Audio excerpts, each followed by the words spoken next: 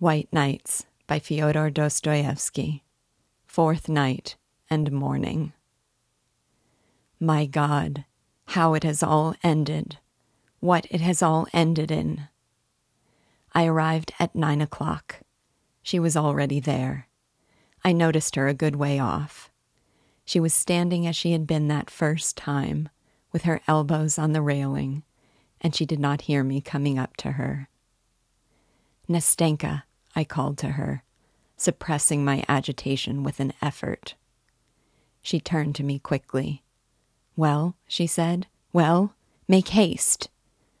I looked at her in perplexity. "Well, where is the letter? Have you brought the letter?" she repeated, clutching at the railing. "No, there is no letter," I said at last. "Hasn't he been to you yet?" She turned fearfully pale and looked at me for a long time without moving. I had shattered her last hope. "Well, God be with him," she said at last in a breaking voice. "God be with him if he leaves me like that." She dropped her eyes, then tried to look at me and could not. For several minutes she was struggling with her emotion. All at once she turned away, leaning her elbows against the railing, and burst into tears. "Oh, don't, I began. But looking at her, I had not the heart to go on, and what was I to say to her? "Don't try and comfort me," she said. "Don't talk about him. Don't tell me that he will come, that he has not cast me off so cruelly and so inhumanly as he has. What for? What for? Can there have been something in my letter, that unlucky letter?" At that point, sobs stifled her voice. My heart was torn as I looked at her. "Oh, how inhumanly cruel it is," she began again. "And not a line, not a line. He might at least have written that he does not want me, that he rejects me, but not a line for 3 days. How easy it is for him to wound, to insult a poor, defenseless girl whose only fault is that she loves him. Oh, what I've suffered during these 3 days. Oh, dear.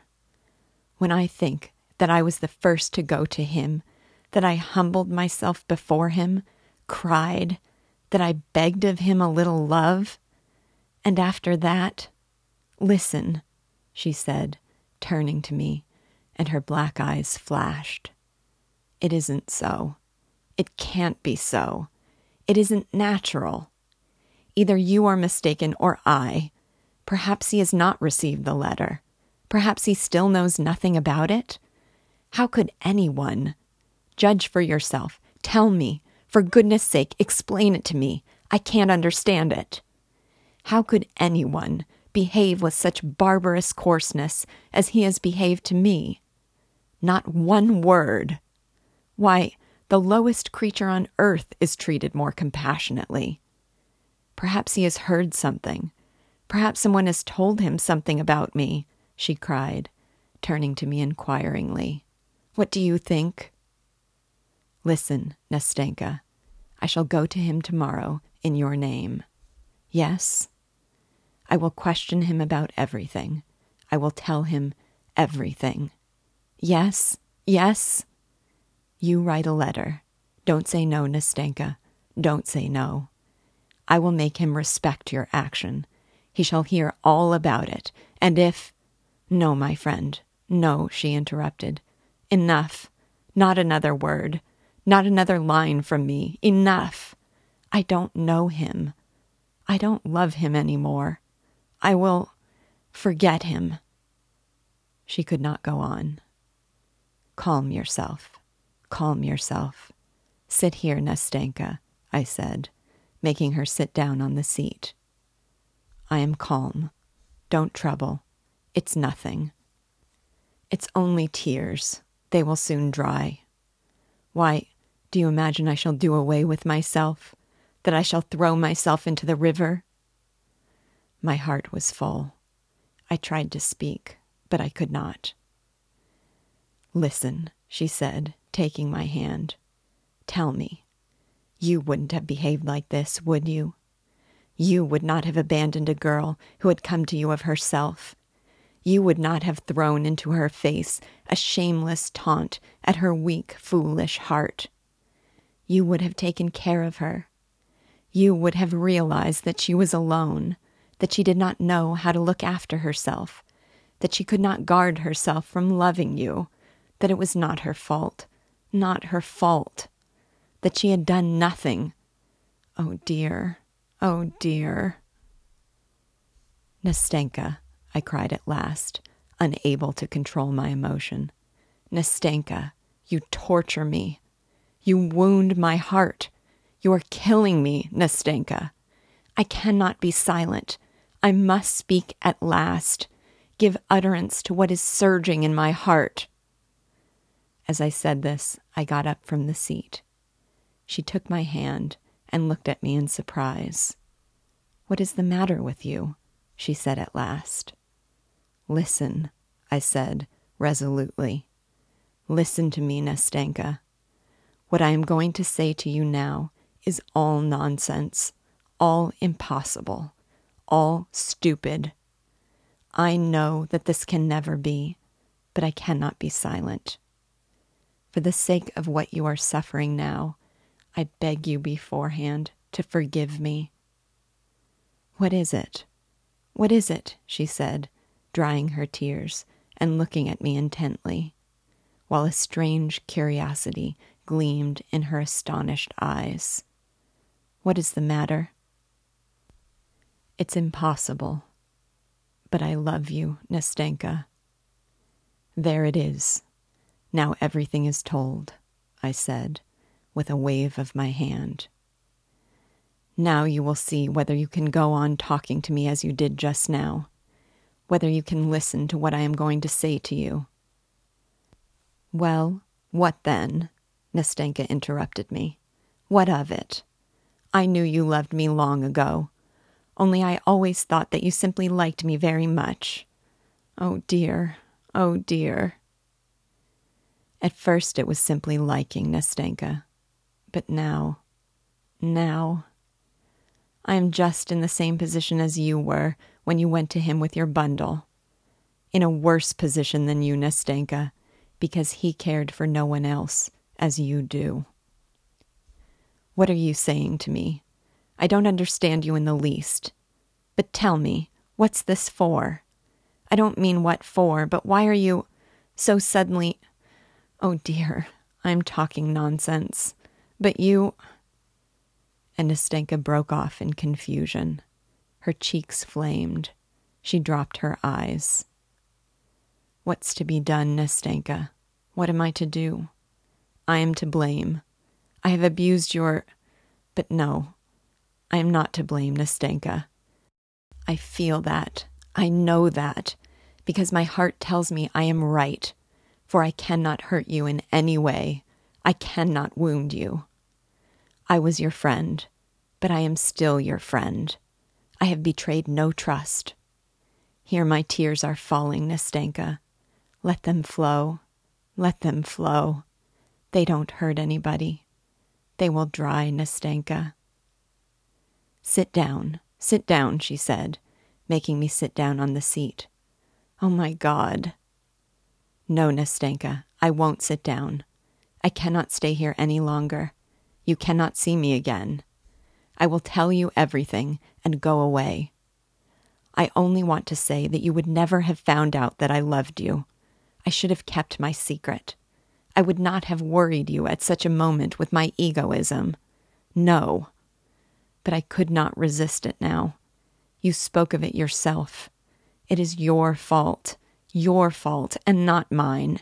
You cannot drive me away from you. No, I don't drive you away. No, said Nastenka, concealing her confusion as best she could, poor child. You don't drive me away? No, but I meant to run from you myself. I will go away, but first I will tell you all. For when you were crying here, I could not sit unmoved. When you wept, when you were in torture at being, I will speak of it, Nastenka, at being forsaken, at your love being repulsed. I felt that in my heart there was so much love for you, Nastenka, so much love. And it seemed so bitter that I could not help you with my love, that my heart was breaking, and I could not be silent. I had to speak. Nastenka, I had to speak. Yes, tell me, talk to me, said Nastenka, with an indescribable gesture. Perhaps you think it is strange that I talk to you like this, but speak. I will tell you afterwards. I will tell you everything. You are sorry for me, Nastenka. You are simply sorry for me, my dear little friend. What's done can't be mended. What is said cannot be taken back. Isn't that so? Well, now you know. That's the starting point. Very well. Now it's all right. Only listen. When you were sitting crying, I thought to myself, oh, let me tell you what I was thinking. I thought that, of course it cannot be, Nastenka. I thought that you somehow, quite apart from me, had ceased to love him. Then I thought that yesterday and the day before yesterday, Nastenka, then I certainly would, have succeeded in making you love me. You know, you said yourself, Nastenka, that you almost loved me. Well, what next? Well, that's nearly all I wanted to tell you. All that is left to say is how it would be if you loved me. Only that, nothing more. Listen, my friend, for anyway you are my friend. I am, of course, a poor, humble man, of no great consequence. But that's not the point. I don't seem to be able to say what I mean, Nastenka. I am so confused. Only I would love you so that even if you still loved him, even if you went on loving the man I don't know, you would never feel that my love was a burden to you. You would only feel every minute that at your side was beating a grateful, grateful heart, a warm heart ready for your sake. Oh, Nastenka, Nastenka, what have you done to me? Don't cry. I don't want you to cry, said Nastenka, getting up quickly from the seat. Come along, get up, come with me. Don't cry, she said, drying her tears with her handkerchief. Let us go now. Maybe I will tell you something. If he has forsaken me now, if he has forgotten me, though I still love him, I do not want to deceive you. But listen, answer me. If I were to love you, for instance, that is, if I only... Oh, my friend, to think how I wounded you when I laughed at your love, when I praised you for not falling in love with me. Oh, dear, how was it I did not foresee this? How was it I did not foresee this? How could I have been so stupid? But, well, I have made up my mind. I will tell you. Look here, Nastenka. Do you know what? I'll go away. That's what I'll do. I'm simply tormenting you. Here you are remorseful for having laughed at me, and I won't have you, in addition to your sorrow. Of course it is my fault, Nastenka. But goodbye. Stay, listen to me. Can you wait? What for? How? I love him, but I shall get over it. I must get over it. I cannot fail to get over it. I am getting over it. I feel that. Who knows? Perhaps it will all end today, for I hate him, for he has been laughing at me, while you have been weeping here with me, for you have not repulsed me as he has, for you love me while he has never loved me, for in fact, I love you myself. Yes, I love you. I love you as you love me. I have told you so before. You heard it yourself. I love you because you are better than he is, because you are nobler than he is, because he—" The poor girl's emotion was so violent that she could not say more. She laid her head upon my shoulder, then upon my bosom, and wept bitterly. I comforted her. I persuaded her, but she could not stop crying. She kept pressing my hand and saying between her sobs, "Wait, wait, it will be over in a minute. I want to tell you. You mustn't think that these tears, it's nothing. It's weakness. Wait till it's over." At last, she left off crying, dried her eyes, and we walked on again. I wanted to speak, but she still begged me to wait. We were silent. At last, she plucked up courage and began to speak. "It's like this," she began in a weak and quivering voice, in which, however, there was a note that pierced my heart with a sweet pang. "Don't think that I am so light and inconstant. Don't think that I can forget and change so quickly. I have loved him for a whole year, and I swear by God that I have never, never, even in thought, been unfaithful to him. He has despised me. He has been laughing at me. God forgive him. But he has insulted me and wounded my heart. I do not love him, for I can only love what is magnanimous, what understands me, what is generous. For I am like that myself, and he is not worthy of me. Well, that's enough of him. He has done better than if he had deceived my expectations later and shown me later what he was. Well, it's over. But who knows, my dear friend," she went on, pressing my hand. "Who knows? Perhaps my whole love was a mistaken feeling, a delusion. Perhaps it began in mischief, in nonsense, because I was kept so strictly by grandmother. Perhaps I ought to love another man, not him, a different man, who would have pity on me and, but don't let us say any more about that." Nastenka broke off, breathless with emotion. "I only wanted to tell you, that if, although I love him, did love him, if, in spite of this, you still say, if you feel that your love is so great that it may at last drive from my heart my old feeling, if you will have pity on me, if you do not want to leave me alone to my fate, without hope, without consolation, if you are ready to love me always as you do now, I swear to you that my love will be at last worthy of your love. Will you take my hand?" "Nastenka," I cried, breathless with sobs. "Nastenka, oh, Nastenka." "Enough, enough. Well, now, it's quite enough," she said, hardly able to control herself. "Well, now all has been said, hasn't it? Hasn't it? You are happy. I am happy too. Not another word about it. Wait. Spare me. Talk of something else, for God's sake." "Yes, Nastenka, yes. Enough about that. Now I am happy. Yes, Nastenka, yes. Let us talk of other things. Let us make haste and talk. Yes, I am ready." And we did not know what to say.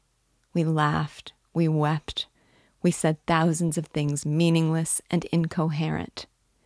At one moment we walked along the pavement, then suddenly turned back and crossed the road.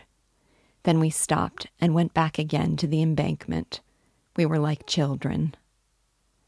"I am living alone now, Nastenka," I began. "But tomorrow, of course you know, Nastenka, I am poor. I have only got 1,200 rubles, but that doesn't matter." "Of course not. And Granny has her pension, so she will be no burden. We must take Granny." "Of course we must take Granny. But there's Matrona. Yes, and we've got Fiocla, too. Matrona is a good woman, but she has one fault. She has no imagination, Nastenka. Absolutely none. But that doesn't matter. That's all right. They can live together. Only you must move to us tomorrow. To you? How so? All right, I am ready. Yes, hire a room from us. We have a top floor. It's empty. We had an old lady lodging there, but she has gone away. And I know Granny would like to have a young man. I said to her, "Why a young man?" And she said, "Oh, because I am old. Only don't you fancy, Nastenka, that I want him as a husband for you." So I guessed it was with that idea. Oh, Nastenka. And we both laughed. Come, that's enough. That's enough. But where do you live? I've forgotten. Over that way, near X Bridge, Baranikov's buildings. It's that big house? Yes, that big house. Oh, I know, a nice house. Only you know you had better give it up and come to us as soon as possible. Tomorrow, Nastenka, tomorrow. I owe a little for my rent there, but that doesn't matter. I shall soon get my salary. And do you know, I will perhaps give lessons. I will learn something myself and then give lessons. Capital. And I shall soon get a bonus. So by tomorrow you will be my lodger. And we will go to the Barber of Seville, for they are soon going to give it again. Yes, we'll go, said Nastenka. But better see something else, and not the Barber of Seville. Very well, something else. Of course that will be better. I did not think. As we talked like this, we walked along in a sort of delirium, a sort of intoxication, as though we did not know what was happening to us. At one moment we stopped and talked for a long time at the same place. Then we went on again, and goodness knows where we went, and again tears, and again laughter. All of a sudden, Nastenka would want to go home, and I would not dare to detain her, but would want to see her to the house. We set off, and in a quarter of an hour found ourselves at the embankment by our seat. Then she would sigh, and tears would come into her eyes again. I would turn chill with dismay. But she would press my hand and force me to walk, to talk, to chatter as before. It's time I was home at last. I think it must be very late, Nastenka said at last. We must give over being childish. Yes, Nastenka, only I shan't sleep tonight. I am not going home. I don't think I shall sleep either. Only see me home. I should think so. Only this time we really must get to the house. We must. Honor bright, for you know one must go home sometime. Honor bright, I answered, laughing. Well, come along. Come along. Look at the sky, Nastenka. Look. Tomorrow it will be a lovely day. What a blue sky. What a moon. Look. That yellow cloud is covering it now. Look. Look. No, it has passed by. Look. Look. But Nastenka did not look at the cloud. She stood mute as though turned to stone. A minute later, she huddled timidly close up to me. Her hand trembled in my hand. I looked at her. She pressed still more closely to me. At that moment, a young man passed by us. He suddenly stopped, looked at us intently, and then again took a few steps on. My heart began throbbing. "Who is it, Nastenka?" I said in an undertone. "It's he," she answered in a whisper, huddling up to me still more closely, still more tremulously. I could hardly stand on my feet. Nastenka! Nastenka, it's you! I heard a voice behind us, and at the same moment, the young man took several steps towards us. My God, how she cried out, how she started, how she tore herself out of my arms and rushed to meet him. I stood and looked at them, utterly crushed. But she had hardly given him her hand, had hardly flung herself into his arms, when she turned to me again, was beside me again in a flash, and before I knew where I was, she threw both arms round my neck and gave me a warm, tender kiss.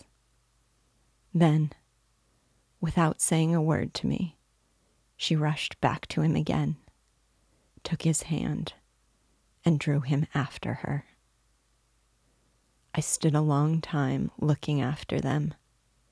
At last, the two vanished from my sight. My night ended with the morning. It was a wet day. The rain was falling and beating disconsolately upon my window pane. It was dark in the room and gray outside. My head ached, and I was giddy. Fever was stealing over my limbs. "There's a letter for you, sir. The postman brought it," Matrona said, stooping over me. "A letter? From whom?" I cried, jumping up from my chair. "I don't know, sir. Better look. Maybe it is written there whom it is from." I broke the seal. It was from her. "Oh, forgive me, forgive me. I beg you on my knees to forgive me. I deceived you and myself. It was a dream, a mirage. My heart aches for you today. Forgive me, forgive me. Don't blame me, for I have not changed to you in the least. I told you that I would love you. I love you now. I more than love you. Oh, my God, if only I could love you both at once. Oh, if only you were he." "Oh, if only he were you," echoed in my mind. I remembered your words, Nastenka. God knows what I would do for you now. I know that you are sad and dreary.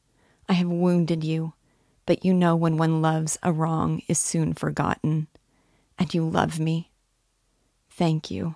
Yes, thank you for that love. For it will live in my memory like a sweet dream which lingers long after awakening. For I shall remember forever that instant when you opened your heart to me like a brother, and so generously accepted the gift of my shattered heart to care for it, nurse it, and heal it. If you forgive me, the memory of you will be exalted by a feeling of everlasting gratitude, which will never be effaced from my soul. I will treasure that memory. I will be true to it. I will not betray it. I will not betray my heart. It is too constant. It returned so quickly yesterday to him to whom it has always belonged. We shall meet. You will come to us. You will not leave us. You will be forever a friend, a brother to me. And when you see me, you will give me your hand. Yes, you will give it to me. You have forgiven me, haven't you? You love me as before? Oh, love me. Do not forsake me, because I love you so at this moment, because I am worthy of your love, because I will deserve it, my dear. Next week, I am to be married to him. He has come back in love. He has never forgotten me. You will not be angry at my writing about him, but I want to come and see you with him. You will like him, won't you? Forgive me, remember, and love, your Nastenka. I read that letter over and over again for a long time. Tears gushed to my eyes. At last, it fell from my hands, and I hid my face. "Dearie, I say, dearie," Matrona began. "What is it, Matrona?" I've taken all the cobwebs off the ceiling. You can have a wedding or give a party. I looked at Matrona. She was still a hearty, youngish old woman, but I don't know why, all at once, I suddenly pictured her with lusterless eyes, a wrinkled face, bent, decrepit. I don't know why I suddenly pictured my room grown old like Matrona. The walls and the floors looked discolored. Everything seemed dingy. The spiders' webs were thicker than ever. I don't know why, but when I looked out of the window, it seemed to me that the house opposite had grown old and dingy too, that the stucco on the columns was peeling off and crumbling, that the cornices were cracked and blackened, and that the walls, of a vivid deep yellow, were patchy. Either the sunbeams suddenly peeping out from the clouds for a moment were hidden again behind a veil of rain, and everything had grown dingy again before my eyes. Or perhaps the whole vista of my future flashed before me, so sad and forbidding. And I saw myself just as I was now, 15 years hence, older, in the same room, just as solitary, with the same Matrona, grown no cleverer for those 15 years. But to imagine that I should bear you a grudge, Nastenka, that I should cast a dark cloud over your serene, untroubled happiness, that by my bitter reproaches I should cause distress to your heart, should poison it with secret remorse, and should force it to throb with anguish at the moment of bliss, that I should crush a single one of those tender blossoms which you have twined in your dark tresses when you go with him to the altar. Oh, never, never. May your sky be clear. May your sweet smile be bright and untroubled. And may you be blessed for that moment of blissful happiness which you gave to another lonely and grateful heart. My God, a whole moment of happiness. Is that too little for the whole of a man's life?